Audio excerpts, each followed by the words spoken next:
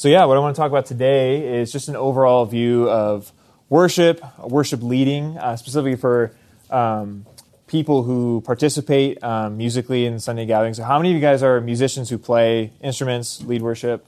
How many of you guys? Sweet, good amount of you. How many of you guys don't play anything, you just like singing with everybody? Sweet, awesome. There's a lot you guys can learn here. I'm not going to just be talking about music or things that only apply to musicians. Just going to be a general overview of worship, how it applies to our daily life as believers. So I title it, Worship Leaders, We're Not Rock Stars. Just going to put it out as a blanket statement. This is what we're not. We're not rock stars in what we do. And what I want to talk about today is what we are. So I have 5 points that are going to talk about what we are as worship leaders. So as far as my background, my experience, so I've been a Christian for probably about, fully saved in my life for about 10, 11 years now. I was saved in early high school. And my dad is a worship leader, so I grew up as a pastor's kid, worship pastor's kid, and he's been someone in my life that's been highly influential in what I do. He still mentors me, and I've learned so much from him about what worship truly is and how we can use it to glorify the body of Christ.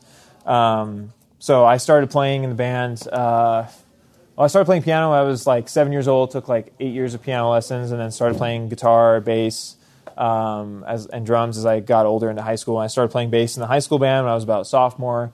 And since then, I've just been regularly involved. Sundays, Wednesday night Bible studies, either leading or participating as an instrumentalist. And over the last year, I've been the worship leader for high school group at Grace Community. It's been my first year as just a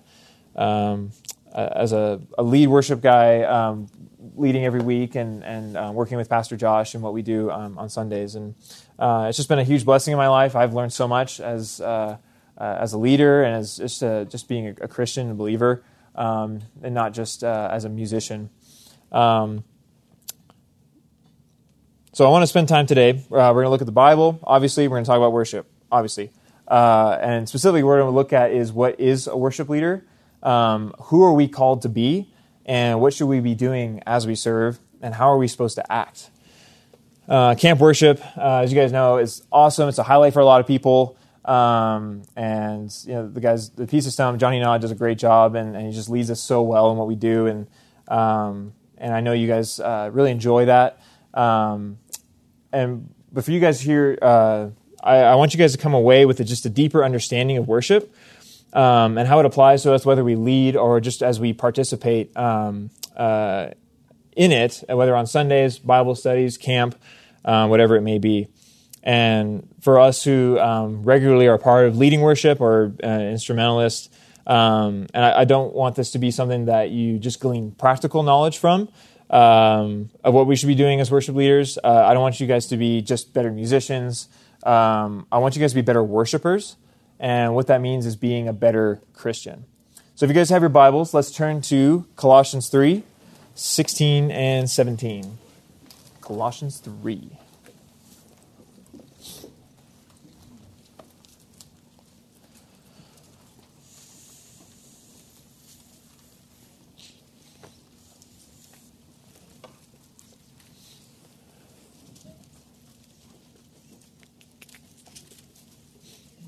So Colossians 3, beginning in verse 16 to 17, says this: "Let the word of Christ dwell in you richly, with all wisdom, teaching and admonishing one another with psalms and hymns and spiritual songs, singing with gratefulness in your hearts to God.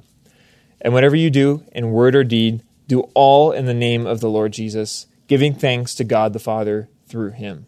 So this is kind of like just the thesis statement of worship in the Bible. It's used in so many of these capacities. So first, let's just talk about music in general. Music is awesome.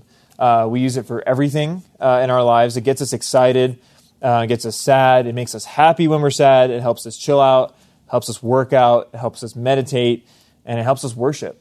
Music is a gift from God. He gave it to us in all its forms as a means to further glorify his name. He is glorified when we as image bearers use our gifts and artistic ability. And we see in Colossians that when we sing songs, it specifically is a way for us to let the word of God dwell in us. And this is where the concept of biblical worship through music and song is displayed. So a quote from Bob Coughlin, who's a worship leader at Sovereign Grace Music and writes a lot of the songs that we sing. He says this, quote, "Music is a gift from God that benefits people of different cultures in countless ways. It expresses emotions that we sometimes can't find the words for. It can amplify the impact of words we sing. Music can lift our spirits, motivate us to exert greater effort, draw our hearts towards transcendent beauty, deepen our sense of community, and give us one voice as we pursue a common cause." So as we can see, worship is so much more than just a collection of notes on a page or chords played in a cohesive manner. Well, what is worship? The definition for that is an expression of adoration or reverence that focuses on who God is and what He has done for us. Again, an expression of adoration or reverence that focuses on who God is and what He has done for us. Therefore, the songs that we sing should be a reflection of the nature of these truths and should allow us to draw closer to Him in light of who He is and what He's done. All of life is worship. We're going to talk about this more. It's not just a Sunday morning event or camp session. We want to answer the question, how do we keep worshiping Monday through Saturday? Something else to be aware of, worship in a corporate setting, whether you're gathered here at camp or at church or at Bible study, when we sing together, it serves as an anticipation of the heavenly gathering of God's people. One day we're going to be gathered as the saints in heaven, praising the Lord together. And when we sing together here on earth, it's just a small taste of that glory that awaits us. Worship is about reverence to our Lord. Bob Coughlin again says this, quote, "Worship matters. It matters to God because He is ultimately worthy of all worship. It matters to us because worshiping God is the reason for which we were created. Our time in worship should be a time that allows us to give reverence to God, to focus on His attributes, and again, to sing with gratefulness for the work that He's done. Worshiping should not be viewed as a means to get God's attention, or not even the attention of those that are around us. God in His grace gives us the gift of music and worship as a gift and a means by which we can come to Him. It's not about earning anything or accomplishing or even feeling anything. We don't evaluate our time together or our time in worship by what happened or what we felt, but we take joy in the fact that God was present with His people as we sang and the Word was preached. We don't want to go into a worship service thinking whether we're playing or if we're singing, if I worship well, if I play piano really well, if I do this really well, then He's going to listen to me. He's going to hear what I have to say. And really, that's not the case, and that's relieving for us. And we'll talk about that more in a little bit. The fact that God saved us, that Christ redeemed us, should drive our desire to want to sing and revel in these truths. Worship and song gives us that opportunity as believers to rejoice as the body of Christ and admonish and encourage one another. It really is an encouragement and a blessing when we get to sing together with God's people. And I hope you guys come to cherish that for what it is and what we are doing and as we live our lives and grow in our Christian faith. So let's switch to our topic, which is mainly directed to people who are labeled as worship leaders. But this will obviously apply to anybody. So the worship leader is not found specifically in the Bible, and there's so many other different titles that we can use to describe this person, which is song leader, music director, or even a choir master. But make note of this, Christ Himself is our ultimate worship leader who intercedes for us. That intercession with the Father allows us to have communion with Him and ultimately be able to bring our worship to Him. He's leading us in that. So a worship leader in our context then is a person who exemplifies worship in all areas of life as an example for the church to emulate, who pursues God with everything and lives a life of holiness that worships through obedience of all things, who leads the church in an all-encompassing lifestyle of worship. That is what a worship leader is. It's not a talented singer. It's not a talented guitarist. It's someone who models holiness and worships through obedience. And it's not just someone who knows some songs, knows chords. And I think the idea that worship leaders are just these rock star figures have come from an idea and just a failure to understand that worship is all-encompassing. It's not just Sunday morning. You can't compartmentalize worship to even just the singing part of Sunday morning. There's worship in giving. There's worship in preaching. There's so many different parts of worship. It's not just that worship is the part where we sing, where we hear music. So with that being said, I have 5 points that we're going to look at. They're going to shape your thinking, hopefully, of who we are and how we should first serve God's people.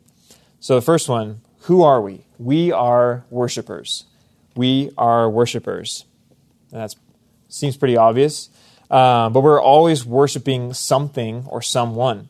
We were made for worship and made to be seeking the biggest, best, and most beautiful things of life so that we can ascribe glory to that thing. That's how God created us. But sin has tainted this. In Romans 1:19-23, it says this, because that which is known about God is evident within them, for God made it evident to them. For since the creation of the world, his invisible attributes, both his eternal power and divine nature, have been clearly seen, being understood through what has been made, so that they are without excuse. For even though they knew God, they did not glorify him as God or give thanks, but they became futile in their thoughts, and their foolish heart was darkened. Professing to be wise, they became fools, and exchanged the glory of the incorruptible God for an image in the likeness of corruptible man, and of birds and four-footed animals and crawling creatures. So it might seem kind of odd today that we would worship four-footed animals and crawling creatures, but that idea has shifted now to just worshiping things like status, worshiping material things of this world, and chasing after our own glory. We often strive for comfort, for power and approval, and we really just seek these things anywhere we can. And we use the gifts that God gave us to acquire these things. We have so many idols that drive our attention and become replacements for God. And then we step on a platform on Sunday to lead, and we hope that our secret lives aren't public. So as worship leaders, we can ask the question, what are we worshiping?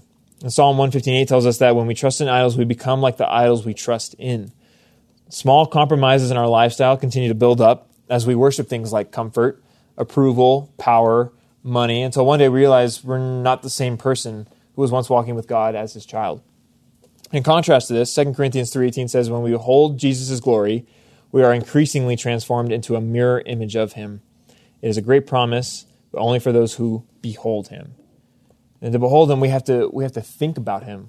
We have to spend time with him. We have to talk with him in prayer and hear from the word. It's okay to stare at this beauty. The more we stare at God and who he is, the more we will love him, worship him, and become like him. So as worshipers, that's what we are.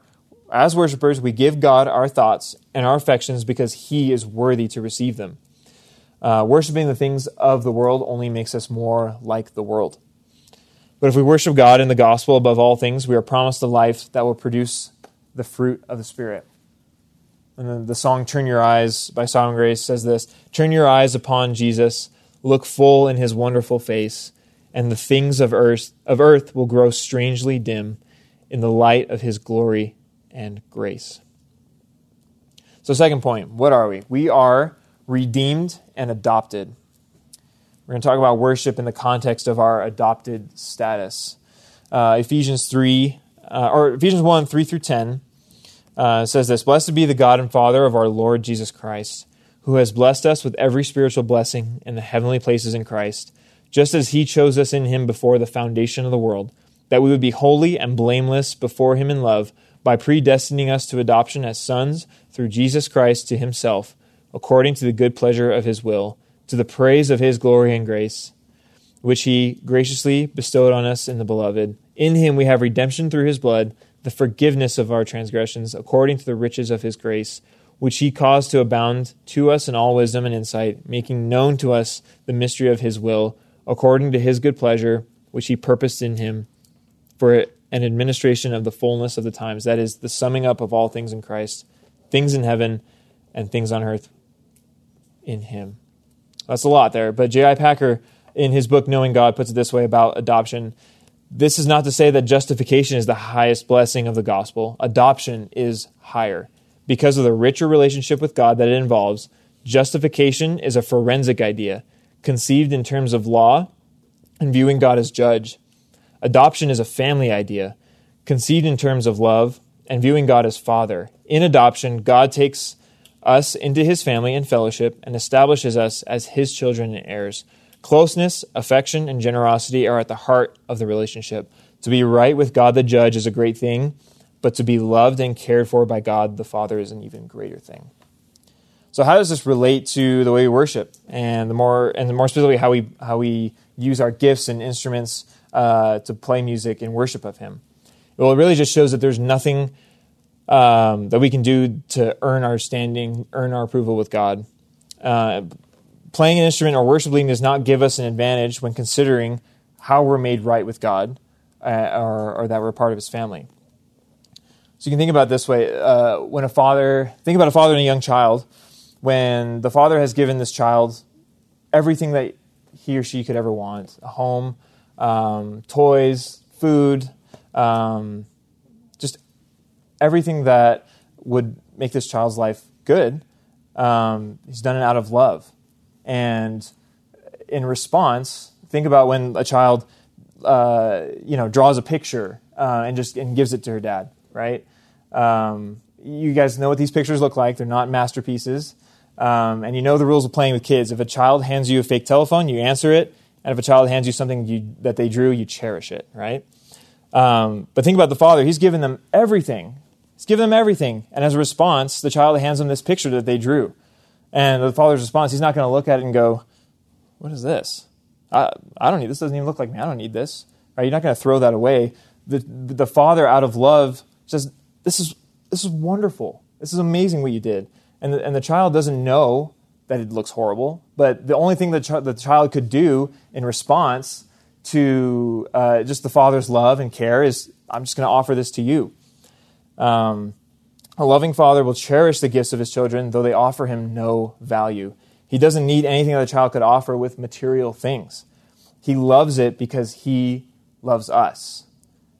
He doesn't need anything we can offer him. In Psalm 50, this point is explaining that everything belongs to the Lord. I am your God, your God. I do not reprove you for your sacrifices, and your burnt offerings are continually before me. I shall take no young bull out of your house, nor male goats out of your folds. For every beast of the forest is mine, the cattle on 1,000 hills. I know every bird of the mountains, and everything that moves in the field is mine. If I were hungry, I would not tell you, for the world is mine, as well as its fullness. So how humbling is it for us to realize that there's nothing we could offer to God that He doesn't already have? Our worship is not based on the things that we can offer Him.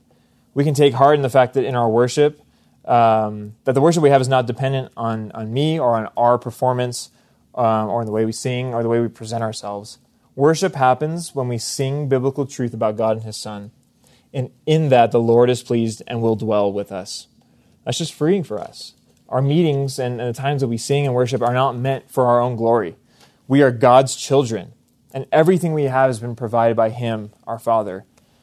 And oftentimes we can get caught up in the trap that we need to offer something to God. But He views our gifts like the drawing of that child. It's not about what we give Him or how beautiful it is or how excellent it is. It's about responding in love to what God has done for us. And God will respond in kind if we are in His family. Adopted children. So third, what are we? We are theologians. Let's go back to Colossians here. Verse 16, let the word of Christ dwell in you richly, with all wisdom, teaching and admonishing one another with psalms and hymns and spiritual songs, singing with gratefulness in your hearts to God. So how many of you guys, I hope everyone knows your ABCs, am I right? How many of you guys can do the ABCs without singing the song? Do you have to start all at the beginning? Sing it? You can do it. A, B, C, D, E, F, G, H, I, J, K, L, M, N, O, P, Q, R, S, T, U, V, W, X, Y, and Z. There you go. But I know you're hearing the melody in your head. There you go. But we use the song, we use ABCs, we use those simple things to help us learn just basic truth. Singing is a way for our memory to be stimulated. And similar to, like, there's songs that help us learn the books of the Bible as well. It's been used for generations to teach us just basic knowledge about the Bible. We know Jesus loves me, this I know, for the Bible tells me so. It's a very simple song, but it teaches a very powerful truth. And there's just a reason that we do that. Music is just a powerful tool for our memory. We can't downplay the importance of the theology we use in our music to teach people, because music is powerful. We need to be singing truth. Music is kind of language. It is language. You're right. My dad has always pointed out to me that we, on a Sunday gathering, we don't sing the sermon as we leave. Oftentimes we're singing the songs that we sang on Sunday, and those are the things that occupy our minds, and they're stuck in our head. And we've all been there when we just have something that's just stuck in our head on Sundays that doesn't get out. But it's not to downplay the importance of preaching, the preaching of the word, but it really just shows the power of music. As we look back to Colossians, the command here is to let the word of Christ dwell in us. And how do we let it dwell in us? Well, we sing these truths. We sing songs that teach and admonish us. So the biblical command is literally to teach each other in truth through song. When we gather as believers, our participating in this manner is so important, even if we aren't even playing in the band. As we sing songs together as a body of believers, we are encouraging each other with biblical truth. It's not just one person singing back out to the stage or to the band or to nothing. That believer is singing truth to the rest of the congregation, the rest of the people that are around them, and affirming truths from the Word. It's just a beautiful act that we should cherish, and we should come to understand as it's not just, we're not passive in our worship. We're actively participating in worship when we sing together as the body. So if we're theologians, well, what does that mean? So that means we are someone who makes it life's God's mission to know God's nature, His character, His will, and ways with the highest level of expertise possible, who holds, quote, firm to the trustworthy word as taught, so that he may be able to give instruction in sound doctrine and also to rebuke those who contradict it. That's from Titus 1:9.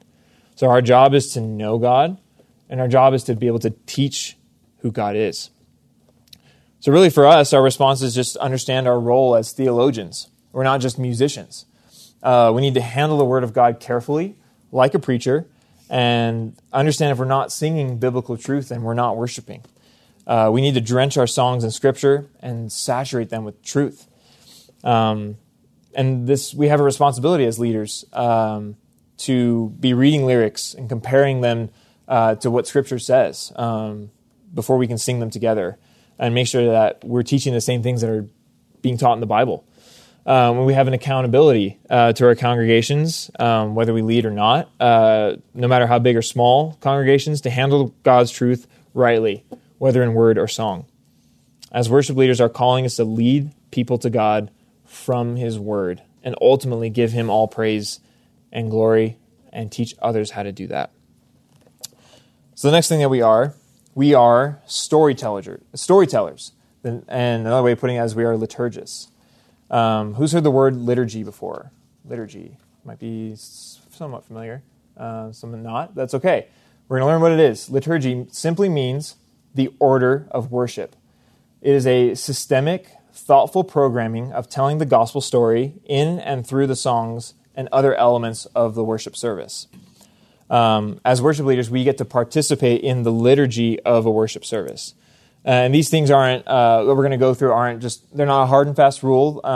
Every church is going to do these a little bit differently, but they are part of the gathering of the church in every church. We use different things like scripture, prayer, and songs to accomplish what the liturgy of worship is. And we as worship leaders are storytellers. Every song we sing tells a story, and the way we order them and sing them, combined with other elements of what we do, also must tell a story. The most important story of all, the gospel story. And if we become familiar with these movements of liturgy, we start to see them more and more as we gather every week, and we can know how to discern which songs or scriptures we can use to work through these movements. So let's turn to Isaiah chapter 6. We're going to walk through this a little bit. I'm talking about liturgy in the church. That's where the concept comes from. Isaiah chapter 6, starting in verse 1 when you guys get there.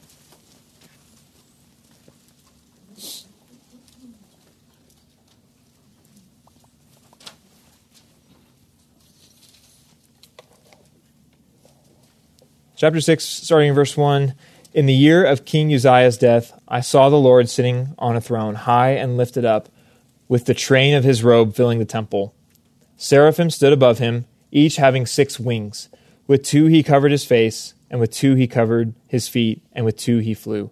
And one called out to another and said, Holy, holy, holy is Yahweh of hosts. The whole earth is full of his glory. And the foundations of the thresholds shook at the voice of him who called out, while the house of God was filling with smoke.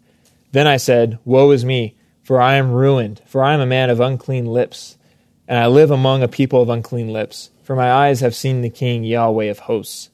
Then one of the seraphim flew to me with a burning coal in his hand, which he had taken from the altar with tongs.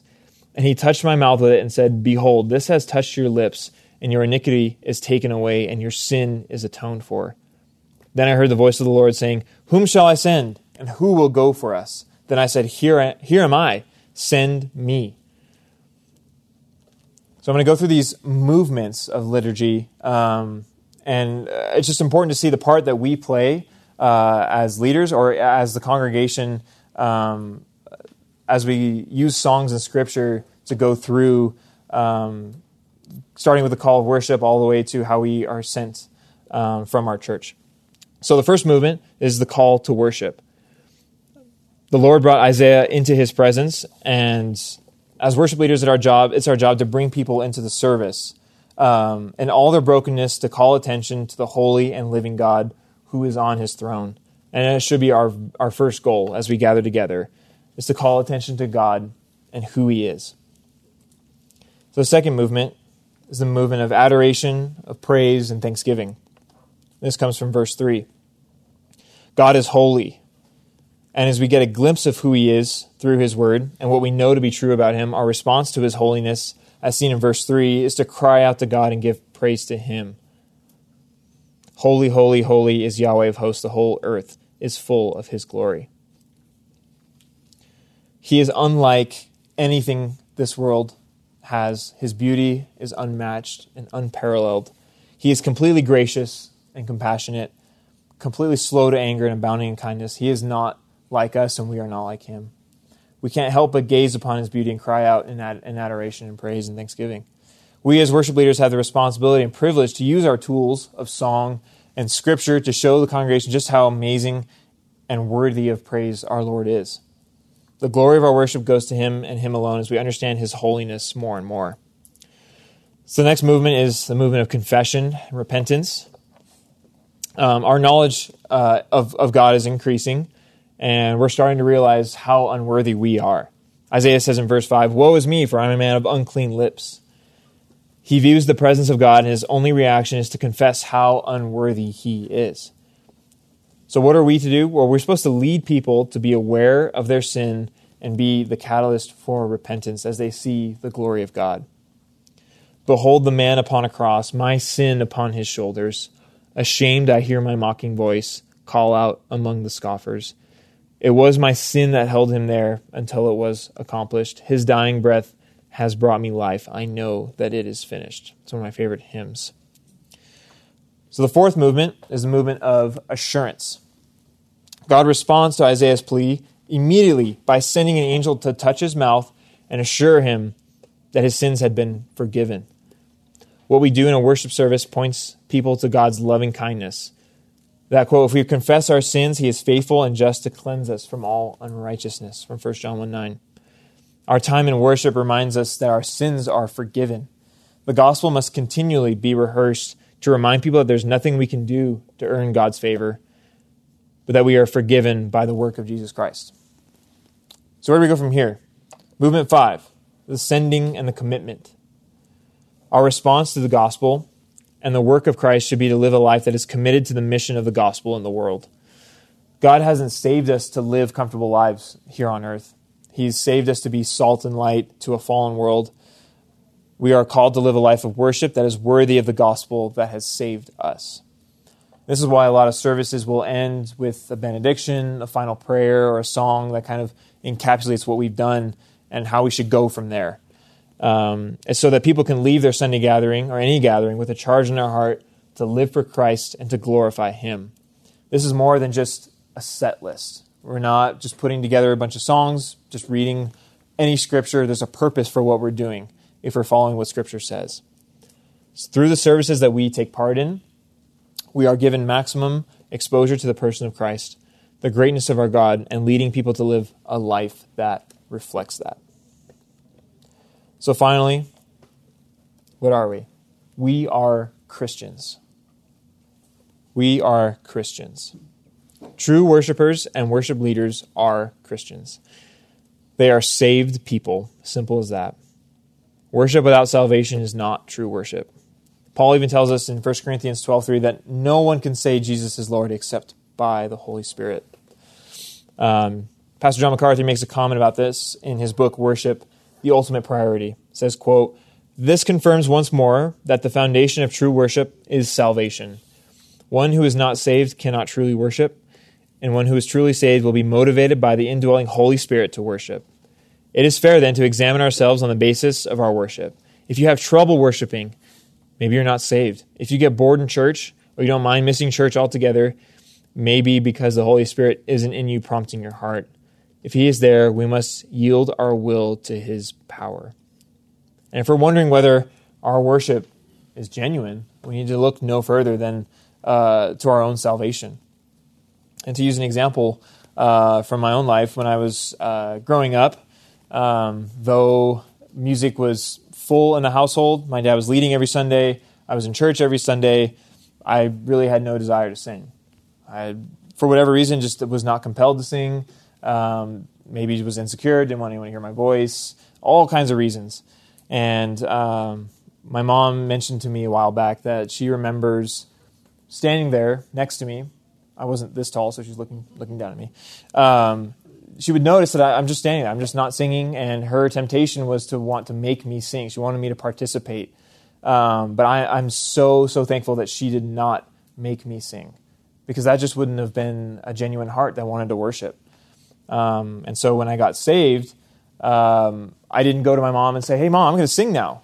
It just was something that I came back and she noticed. I didn't notice. I didn't know what had gone on in my heart, except for the fact that I knew that I had wanted to follow Christ. All of a sudden, yeah, I want to sing. I want to praise God together, praise Him with His people. And it just was something that, through the power of the Holy Spirit, I was just compelled to do. It's what I wanted to do. It's not something I was forced to do. And that's why I'm so grateful that my mom didn't make me sing. It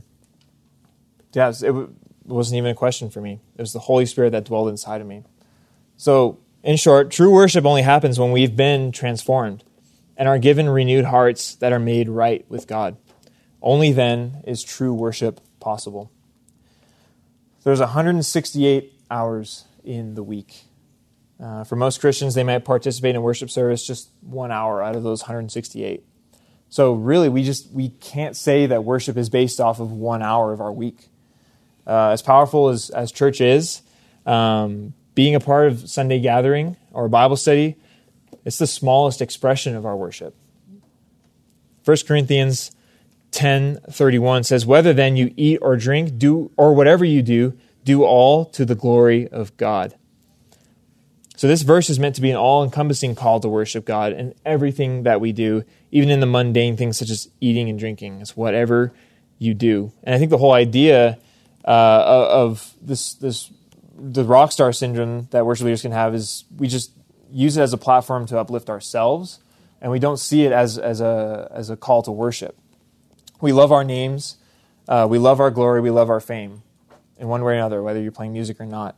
We want the glory, even if outwardly we say we're giving it to Christ. And that's just our sinful nature. And the idea of us being rock stars has nothing to do with modern musical styles or fashion even. It has everything to do with our hearts and what's in us. So what's the right way of thinking? Well, one way, if you read Romans 12:1, "Therefore I exhort you, brothers, by the mercies of God, to present your bodies as a sacrifice, living, holy, and pleasing to God, which is your spiritual service of worship. And do not be conformed to this world, but be transformed by the renewing of your mind, so that you may approve what the will of God is, that which is good and pleasing and perfect." The gospel and the glory of God causes us to respond in this way. Jesus' glory is unparalleled. As we're seeing this week, His beauty is unmatched. His holiness is uncompromising. There's no rival for Jesus. He's purchased us out of death and darkness, We are redeemed, adopted, and called his own. And that's our motivation to be living sacrifices and give him all the glory, all the honor, and all the praise. The call to be a living sacrifice just doesn't start and end with our Sunday gathering. It's a full transformation and commitment to a service of Christ in every single moment of our lives. And really the point is to show that sometimes we just put worship in a box, especially as musicians. It's something, it's a gig, or it's just something we do on Sunday, or it's just one part of the service, and we only take that box out when we just play or participate. And hopefully through this, you guys have seen that worship is so much more than the music. We have a privilege to sing praises to our Lord as the body of Christ, and an even greater privilege as musicians and leaders to bring along the body in worship. We're so much more than musicians. We're so much more than just rock stars. We're not rock stars. We are children of God, and we're saved by him. Let me pray for us. Lord, we just thank you for the cross. We thank you for who you are, and that you have caused us to see your glory and your beauty, and that we've fallen down to our knees and come to trust in you. And we just thank you. You've given us the gift of music. You've given us the gift of means to worship you, and I pray that we would not take that lightly as we go forward and back to our churches, but that we would see it as the gift that it is, that we get an opportunity to teach one another the truths of the gospel and the saving power that it is. I pray for the rest of camp. Thank you for the people who are here teaching and preaching and serving us. I pray you just keep us safe the rest of the time, and that we would grow closer to you. Pray this in your name. Amen.